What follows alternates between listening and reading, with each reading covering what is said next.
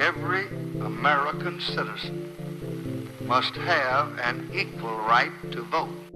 The administration of elections is primarily a state and local responsibility.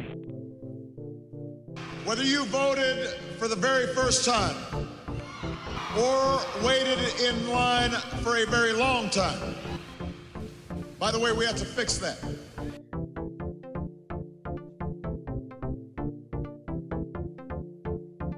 Welcome to High Turnout, Wide Margins. This is Brianna Lennon. I'm the county clerk for Boone County, Missouri, and with me is my co-host, Eric Fay, Director of Elections in St. Louis County, Missouri. And today we are excited to talk to Associate Professor of Political Science at the University of Vermont, Alec Ewald, and we're going to be talking about his research and all manner of things. It's going to be a great conversation. So thank you for coming on the show.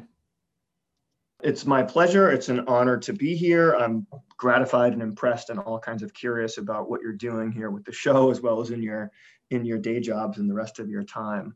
I got interested in election administration through a path that was probably pretty common, at least for a stretch, in American political life, which was through the election of 2000. I was in graduate school in political science. I was at the University of North Carolina at Chapel Hill at the time, and I had written about felon disenfranchisement law. And there wasn't much written on it relatively at the time. And I was paying a little attention to Florida because part of what was happening in Florida in 2000 was right at the intersection of election administration and felony disenfranchisement. The state said they generated a list of voters who were no longer eligible and should be delisted. The counties later said they thought the state was giving them a polished list. The state said the counties were supposed to check it. But any number of live, non-felonious Floridians were disqualified because of felony conviction.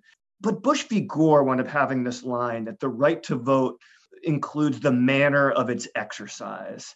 And your listeners will know all about the recount and dimpled chads and crazy variation in the types of technology that were used in Florida's counties. And I didn't know. I just didn't know. I thought I knew so much about the right to vote, and I knew nothing. Because I thought of it in this kind of two-dimensional way. It's a right, it's a marker of national citizenship, it's in the federal text of the Constitution, it's in the text of federal statutes, and it's protected by courts. And that's what it is. And it's not. It's made real by the things that you guys do. It's not about like a normative judgment about whether it's good or bad that it is that thing, but that's it. It's the practice of voting is made real by all of these local practices. So I wound up writing a dissertation and then a book that was trying to understand how this had happened historically and what it meant in terms of American political development, like the construction of American institutions and the changing nature of American ideas. I really have come to think that election administration has always involved and continues to involve these really deep and important normative questions. And it's really this kind of layered, blended authority structure where the national government and the state government and local governments are really helping to run the show. So, for example, Vermont and Maine are the only two states, actually Puerto Rico is not a state, but Puerto Rico is also a place where prisoners can and do vote. So Vermonters who are in prison vote by absentee ballot.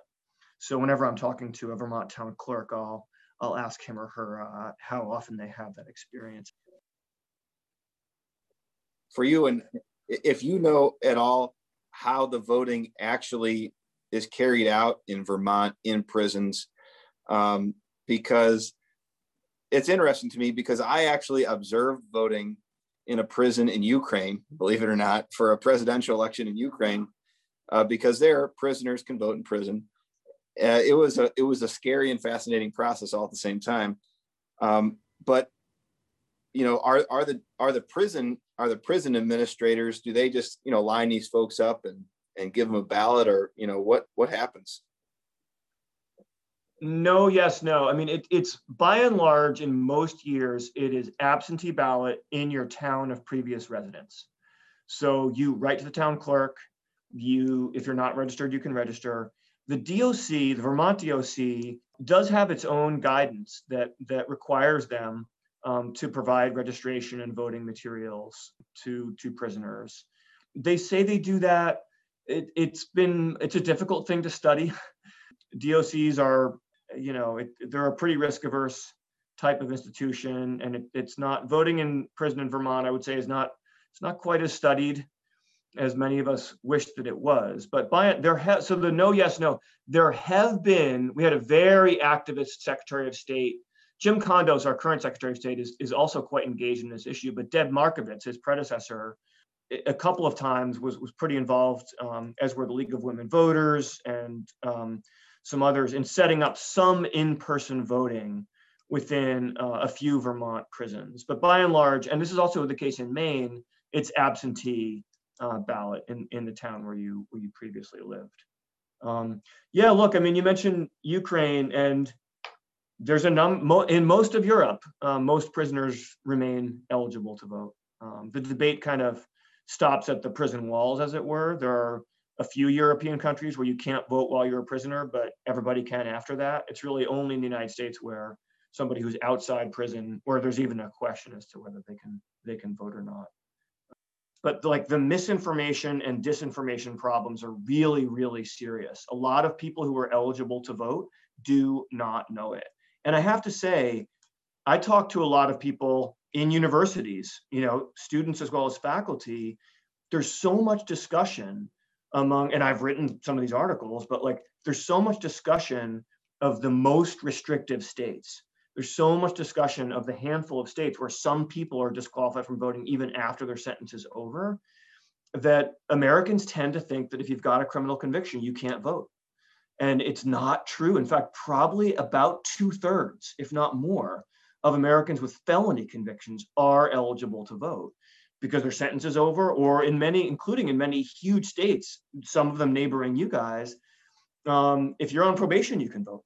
If you're on parole, you can vote in some big states. By the way, a quick note on this that people might be interested. The Marshall Project is this remarkable media organization that focuses on the criminal legal system, and it has an extraordinary website, and they do some of their own reporting, but they also have a daily digest of all sorts of other stuff. The Marshall Project did an extraordinary survey, I want to say last year, but it might have been 2019, working with correctional officials. They surveyed prisoners about their political views and confirmed what a lot of us have experienced from conversations at various reentry organizations. A lot of Republican voters among prisoners in places where they're eligible to vote because they're pretrial detainees, or they're Vermonters or Mainers, or they're on probation. But I think the assumption that people in prison or people with records would be more likely to be Democrats is probably true, but it might not be as true as a lot of people think. So I really recommend the Marshall Project. If you hop on their website and sort of look around for that, it's really, really fascinating report that they did. You wrote this book, I think it was published in 2009. It's called The Way We Vote. And the way I became familiar, with you, at least as an author, was when I was in graduate school. I read that book, The Way We Vote. And I was kind of just getting my start in election administration at that point. And one aspect of your book that for me was very enlightening were these stories of how election administration happened in early America, in 18th and 19th century America. And I think that's something, just like you made the point in the intro that you thought you knew all this stuff about how elections worked, but then there was this whole thing about the nuts and bolts of it that you really didn't know about. And I think even people who run elections today in the United States, they have no idea what their predecessors were doing, a century or two ago. And so first, I guess, if you wouldn't mind just sharing maybe in broad strokes how kind of election administration worked in early America. And I'd also be interested to know, how did you research it?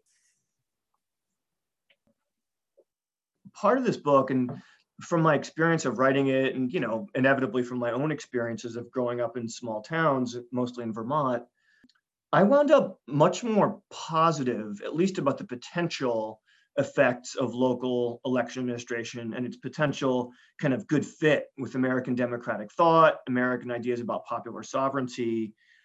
I mean, my methodology was pretty idiosyncratic. I read a lot of primary documents, for example, from the Jacksonian conventions, that remarkable period in the 1820s, 1830s. when the franchise was really broadened in the United States. And there were just these, and I really recommend these documents. There's a couple of books that collect excerpts from some of these state constitutional conventions. They're amazing, amazing stuff, just political theater, political theory, just tremendous arguments about who counts and how elections should be structured. I read a lot of court cases, obviously. I read a lot of secondary literature, history textbooks and other books about election administration that have been written sort of prior to the time. Yeah, there's a couple of historical things. And, you mentioned like the 19th century, but going back even a little bit further, there's a great sort of observation about the development of American voting rights and American voting generally. That is, the United States had democracy before bureaucracy. And what that means is that we had a relatively broad franchise, obviously, admittedly, among men. And there were some states, and this is actually an important subpoint, there were some northern states where free blacks were able to vote very early. But certainly among men, and in virtually all cases among men with property, compared to any country in Europe, the United States had a quite broad franchise and relatively broad participation in elections too, before there was any real governing capacity at the state level or certainly the national level. So when you think about something like a property test, a state might say that there would be a property test, but where were all of the records of property ownership kept? Where were all the voting lists kept? Those things were all kept locally. There was spectacular variation in how Americans voted. I had no idea about this, but through the 19th century, in at least some parts of the United States, some people voted voice, viva voce is this Latin phrase for live voice. You'd step up in public, perhaps literally on a stage, say who you were voting for. You'd go, they would treat you at the local tavern. It was absolutely a fully public thing. Many early theorists were very clear that public voting was really more democratic than secret voting. You should be able to publicly proclaim who you were voting for, and others should respect it. And that was actually, there were at least 2 states when Congress first required voting to be by ballot in 1871, that were still a few states that were voting by voice that late into the 19th century. So like that fact of like, and even where voting was written, it sometimes involved a type of ballot where you would write down effectively in public who you were voting for. Second part of this, even as American elections shifted to ballots, the ballots were often colored and would be you'd be handed a ticket, a party ticket, outside the polling place that had drawings on it to help you if your literacy skills were partial.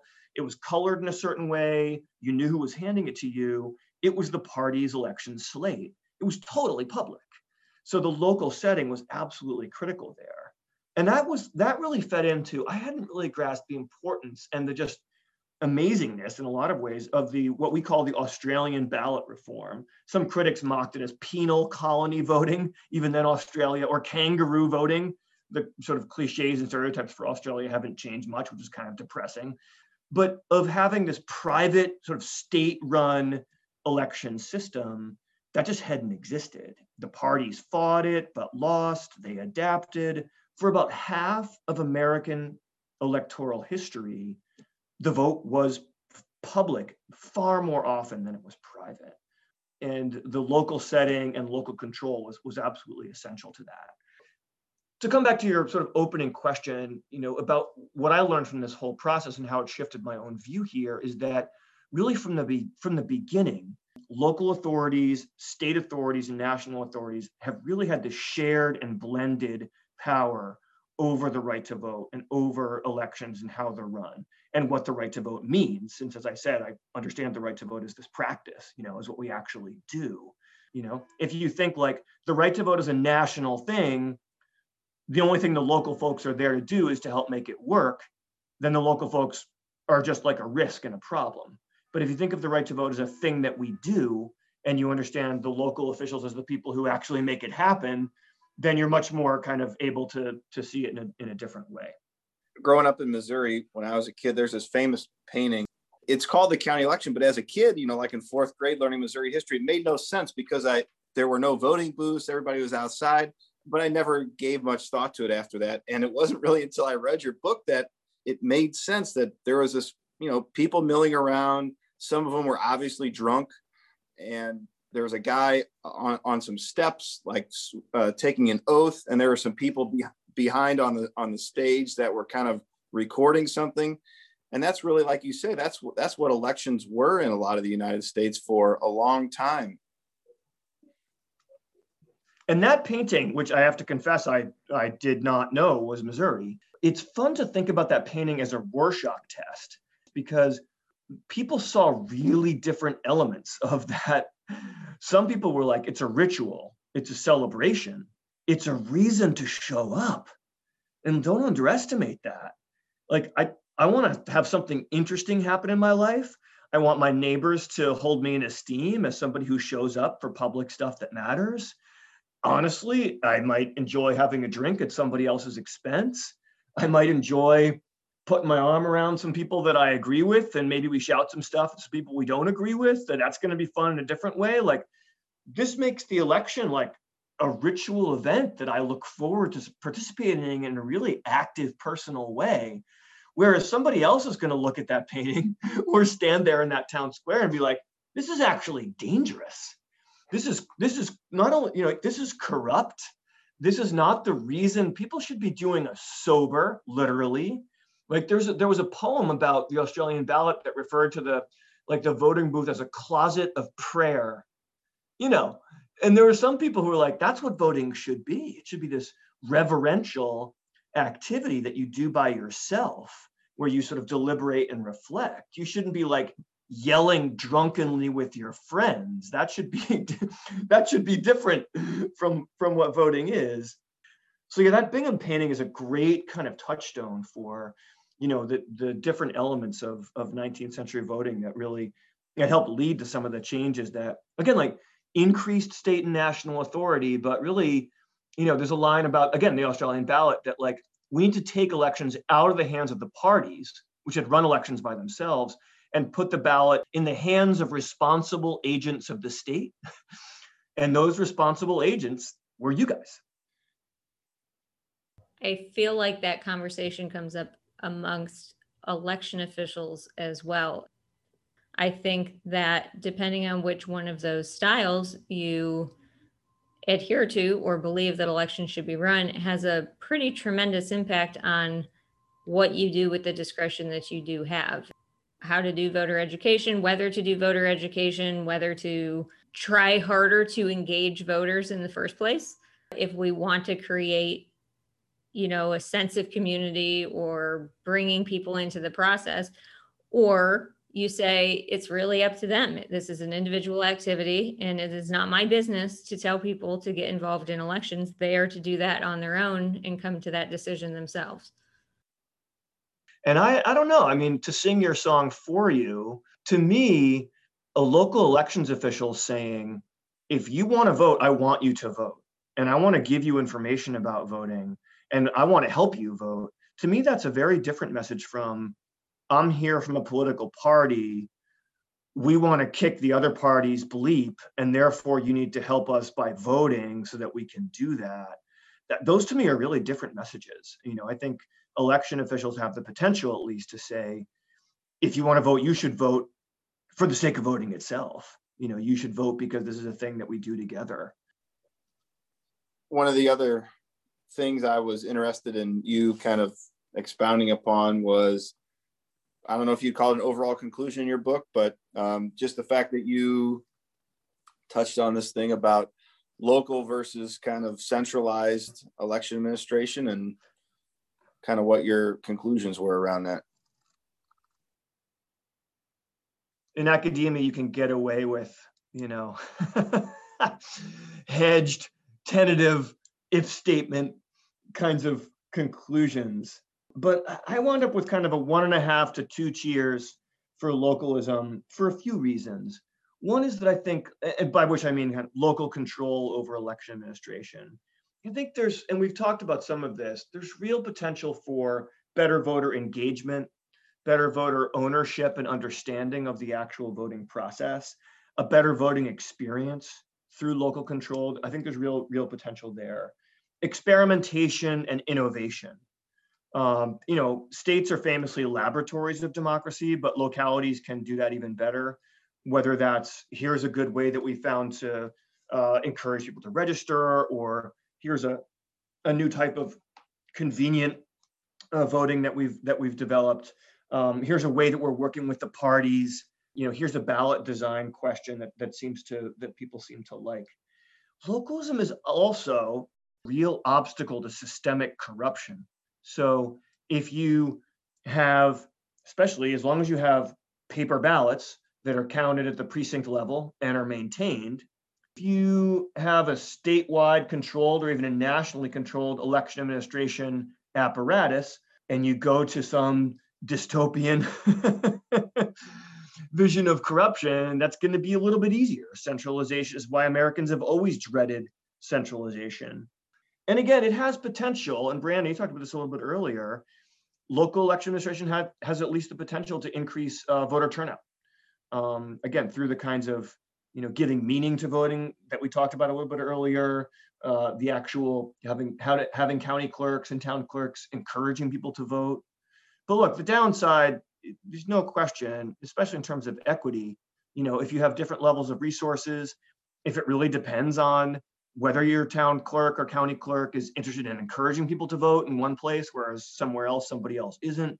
If you get real variation in how easy it is to vote in one place as opposed to another, I mean, I joke about this because I have the luxury of joking about it. Like, I vote in small towns in Vermont, and of course I vote in person almost all the time, trying to walk the walk. But like, my joke is like, if I have to break stride on my way to voting, like on my way through the check-in, I feel it's a terrible impediment to my morning, because there's so few people there that I walk in, I wave to somebody I know, I confirm my street address. Vermont doesn't even have a signature requirement, so I don't even have to sign anything. I just tell them who I am. They confirm that I live where I say I live. They hand me a ballot and I go off into my booth, right? And then you read about a 4-hour line somewhere else, right? So, and that is partly a function of what kind of machines, what's the error rate in those machines, how much money is there for how many polling places. So, there are obviously risks and downsides, but I do think some of those potential strengths of local administration, coupled with the fact that that's the way it's always been. That's famously not how Americans make decisions. We do, going back, Tocqueville famously observed that Americans don't believe in saying we do that just because it's always been done that way. But there is the lesson of American history that we've always had this blended authority over American elections, and to me, that's part of how we got where we are that matters to me. So. All right, thanks for everybody for listening to another episode of High Turnout, Wide Margin. Thanks to Alec Ewald for being our guest today. We hope you enjoyed it. We hope you listen to another episode of High Turnout, Wide Margins.